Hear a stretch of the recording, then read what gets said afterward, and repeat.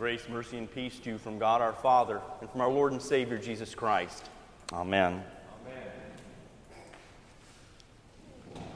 The people were amazed at his teaching. We sometimes miss the fact that Jesus was a rabbi, a teacher.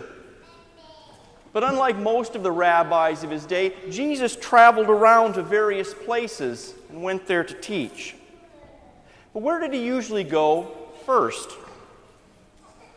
He usually went to the synagogue in whatever town he visited. This became the practice of the apostles in the early church as well, especially St. Paul.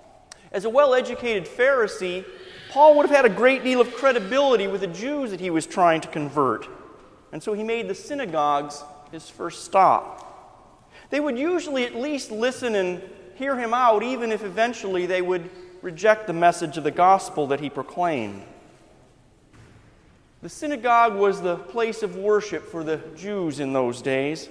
It was where they went to hear the word of God. They would sing psalms, they would hear readings from what we now call the Old Testament, and they would listen as the rabbi expounded on some point from the Torah or the law. In fact, the roots of our worship service today, that is the service of the Word, as we call it, the first half of our service, is actually very similar in content, or rather in form, although not quite in content, with what the Jews did in the synagogue. And so it is that Jesus, as he traveled around Galilee, ended up going to Capernaum. He went into the synagogue, and at the proper time, he, as a rabbi, began to teach. But there was something different about this man, about this teacher. The people were amazed at his teaching because he taught them as one who had authority and not as the teachers of the law. What were they so amazed about? What made the teaching of this carpenter turned rabbi so very, very different? Well, there's one word in our text that unlocks how this came to be.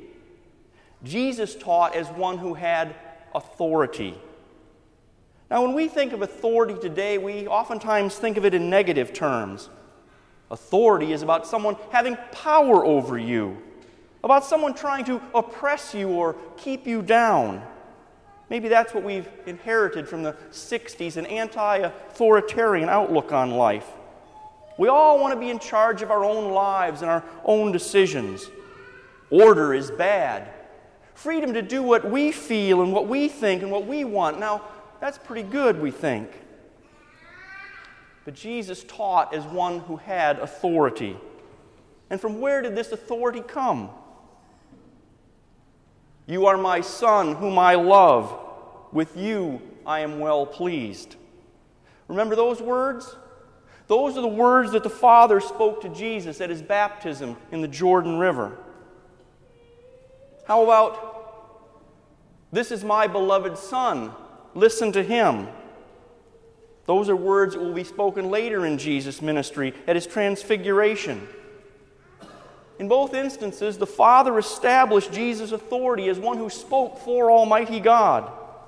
Indeed, Jesus is the image of God himself. So when Jesus spoke, he spoke with authority. His words are those of the Creator of heaven and earth. In our Old Testament lesson today, we hear that the Lord would raise up a prophet who was like Moses, but who would speak the words of Almighty Yahweh, who would convey his will to the people. Jesus is that prophet, for he knows the will of the Father perfectly. He is the messenger of the Lord, and he came to earth to preach that message. And what was that message that Jesus spoke? You heard it last week in our gospel lesson. The kingdom of heaven is at hand. Repent and believe the gospel. Jesus called them to be turned away from their path of sin and death, to be made alive in the gospel of Jesus Christ. That was the message which Jesus spoke that was so amazing to these people at Capernaum. They lived in a time that, although it was not as technologically advanced, was not so unlike our own. That is, many believed in their day that if you just followed a certain code, if you do certain things, then God will be pleased with you and you will be saved. So there came to be a constant argument and squabbling about particular points of the law. How many steps can I take on the Sabbath? Which kind of foods are we to eat? How should I dress? Their life was defined by their behavior. In many ways, the focus had moved away from the God who had brought them out of both Egypt and Babylon, the God of gospel and of grace. They had turned the Lord into a God of law and legality who carefully watched what they did to make sure that they did the right things. But we shouldn't be so hard on them, for we often do the same thing. Pop Christianity today would define the Christian life as basically being about behavior too. Almost 100 years ago, a man named Charles Sheldon wrote a book called In His Steps. Maybe you've read the book. At least you may have heard of it. In this book, Sheldon recalls the story of a town which tried to answer that question that we often even hear today. What would Jesus do before they did anything? And in the book, this town became a little slice of heaven, where everyone was nice to each other and kind and honest and friendly. If that's not fiction, I don't know what is. Many people in Christianity today, though, would have us make that sort of environment and that behavior into what it means to be Christian. Although it's faded a little bit in recent years, it was all the rage not that long ago. It generated T-shirts and bumper stickers and bracelets asking that question that Sheldon posed in his book. What would Jesus do? In this mode of thinking, being a Christian is primarily doing good things, essentially the keeping of the law. So to this way of looking at Christianity, it is a religion of works. Deeds, not creeds, is another motto that you hear often today. God doesn't want your belief, it says. He wants you to do good things. Could there be anything more wrong? More diametrically opposed to the teachings of the Scripture? Anything that runs harder against the grain of whoever believes in Him will be saved. Against, by grace you have been saved through faith, not because of works. It's a very sneaky, a very horrible trick that Satan is playing against us when this so-called deeds, not creeds faith comes up, because every real Christian knows that God demands perfection in your deeds, even in your thoughts and your words for that matter. So then, measuring our faith by our works is very, very risky indeed. And it's a very hard existence trying to let go of ourselves and doing it ourselves and letting God be gracious to us. You are in Christ, and you are to dwell in Him. And so your actions do have significant effects on those around you, particularly your family, your friends, your co-workers, and your fellow church members. How often have you caused fellow Christians to stumble when you decided that you had something more important to do on a Sunday morning than to have your sins forgiven? When others have looked around and maybe asked themselves, I wonder where so-and-so has been. I haven't seen him or her or that family in worship very often lately. And what have we conditioned ourselves and our children to think if we have repeatedly shown them and even convinced ourselves that what you give to God is the last thing on the bill-paying schedule, the leftovers, if any? Our actions then can certainly become a stumbling block for the weak, particularly those in our own families. And Satan knows that. And so he either tries to puff you up to revel in how great a Christian you are, or he tries to drive you to despair because of what a failure you are in your Christian life.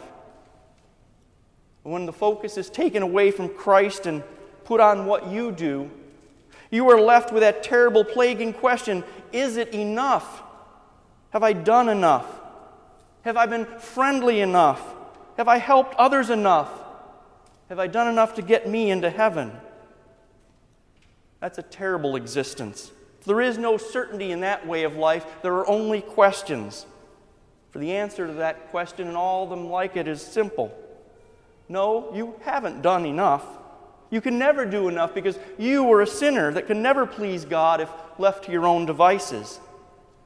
As St. Paul wrote in our epistle lesson today, the man who thinks he knows something does not yet know as he ought to know. If it were true that Christianity is finally about keeping the law, then it would no longer be about Christ.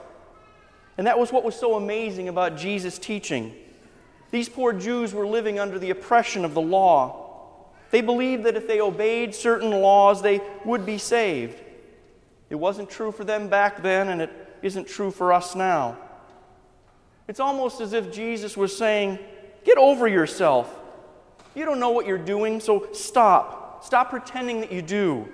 You can't save yourself, only I can save you.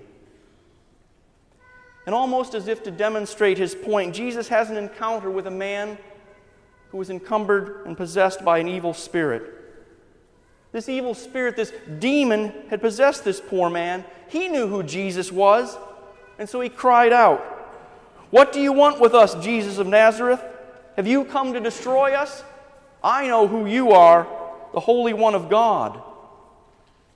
This demon, this fallen angel who was sent only to destroy and to kill, even that demon knows who Jesus is. He knows and he is afraid, for this demon thinks that Jesus has come to destroy him. And he's right. All the way back to the Garden of Eden, God had promised that the offspring of Eve would crush Satan's head, while Satan would bruise his heel. God was talking then about Jesus, the one who came to destroy Satan at the cost of his own life. This demon demonstrates that knowing the right information is not enough. There are plenty of people who know about Jesus. They can give you facts and figures and probably even tell you his whole life story. But without faith, it is all for nothing. The demon knew who Jesus was, but he had no faith. He did not trust God as the giver of all good things, and so his life was one of a cursed existence, where all he could do was to lash out and to try to destroy others. So Jesus says to the demon, "Be quiet, come out of him." So the demon left with a shriek and a violent shake. Both Jesus' teaching and his actions that day were amazing, for they showed him to be the Son of God, the Holy One of God, as the demon called him. And this Holy One of God came to earth for a purpose.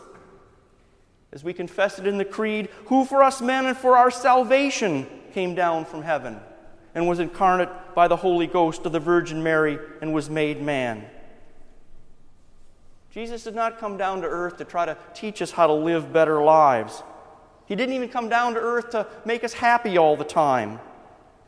No, Jesus came down to earth for one and one purpose only. His purpose-driven life was that he came to give us salvation. He came to crush Satan's head and to buy us back, to redeem us from the crafts and the assaults of the devil by his own death on the cross. In this place, St. Paul is the place where he continues to destroy Satan for you.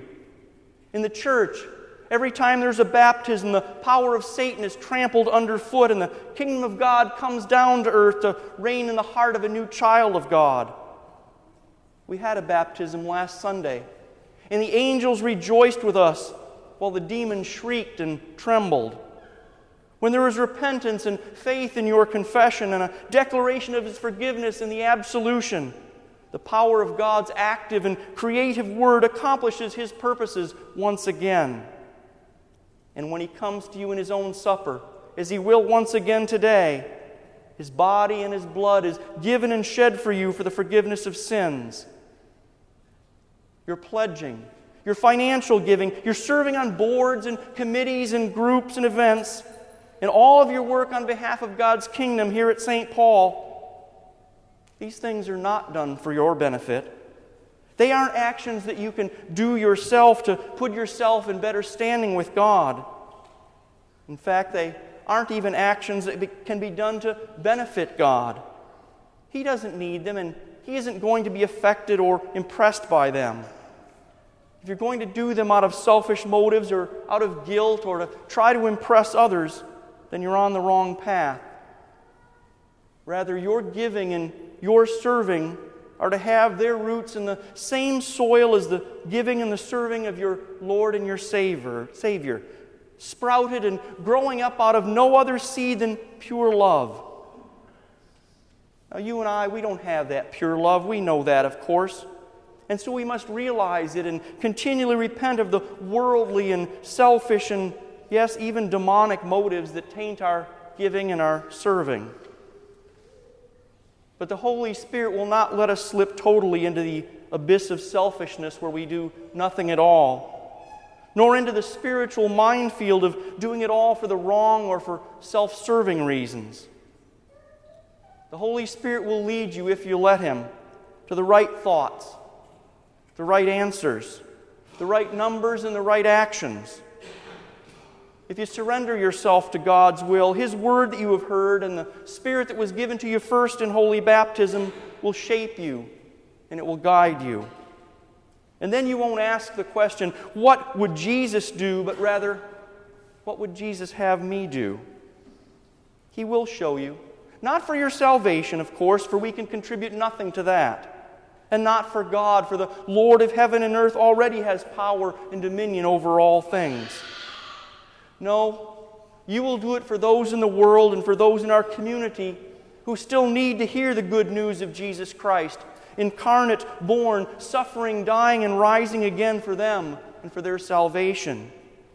You will do it for your brothers and sisters in this congregation who, like you, need to be continually reminded of God's love.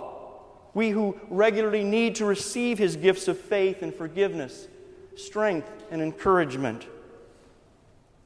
You do it for your family so that they have a place to receive these same gifts, to learn what faith and what sacrifice and what love of others looks like, so that together as Christ's church, we can carry God's message to your grandchildren and to future generations not yet imagined, much less born. You can't do it all yourself, but you can do something. It's never enough because there is no perfect response to God's perfect love, no adequate response to His infinite giving. But it's a start. We give of what has been given to us, each according to what God has given us in His wisdom. We just have to set aside the fear and the doubt and embrace the confidence and the faith that being bound to the death and resurrection of Jesus Christ through baptism has given us. Jesus does not want you to ask, have I given enough, served enough, done enough? The answer to that is always no. Apart from me, you can do nothing. But Jesus bridges the gap of our helplessness and our shortcomings for us, laying His own body and His blood as a span of life across our chasm of sin and death and despair.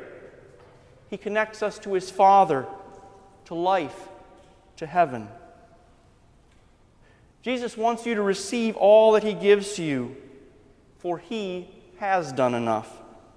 He has come into our flesh to be our Savior, and He gives you that very gift of life and salvation now, here, today, in the house of God.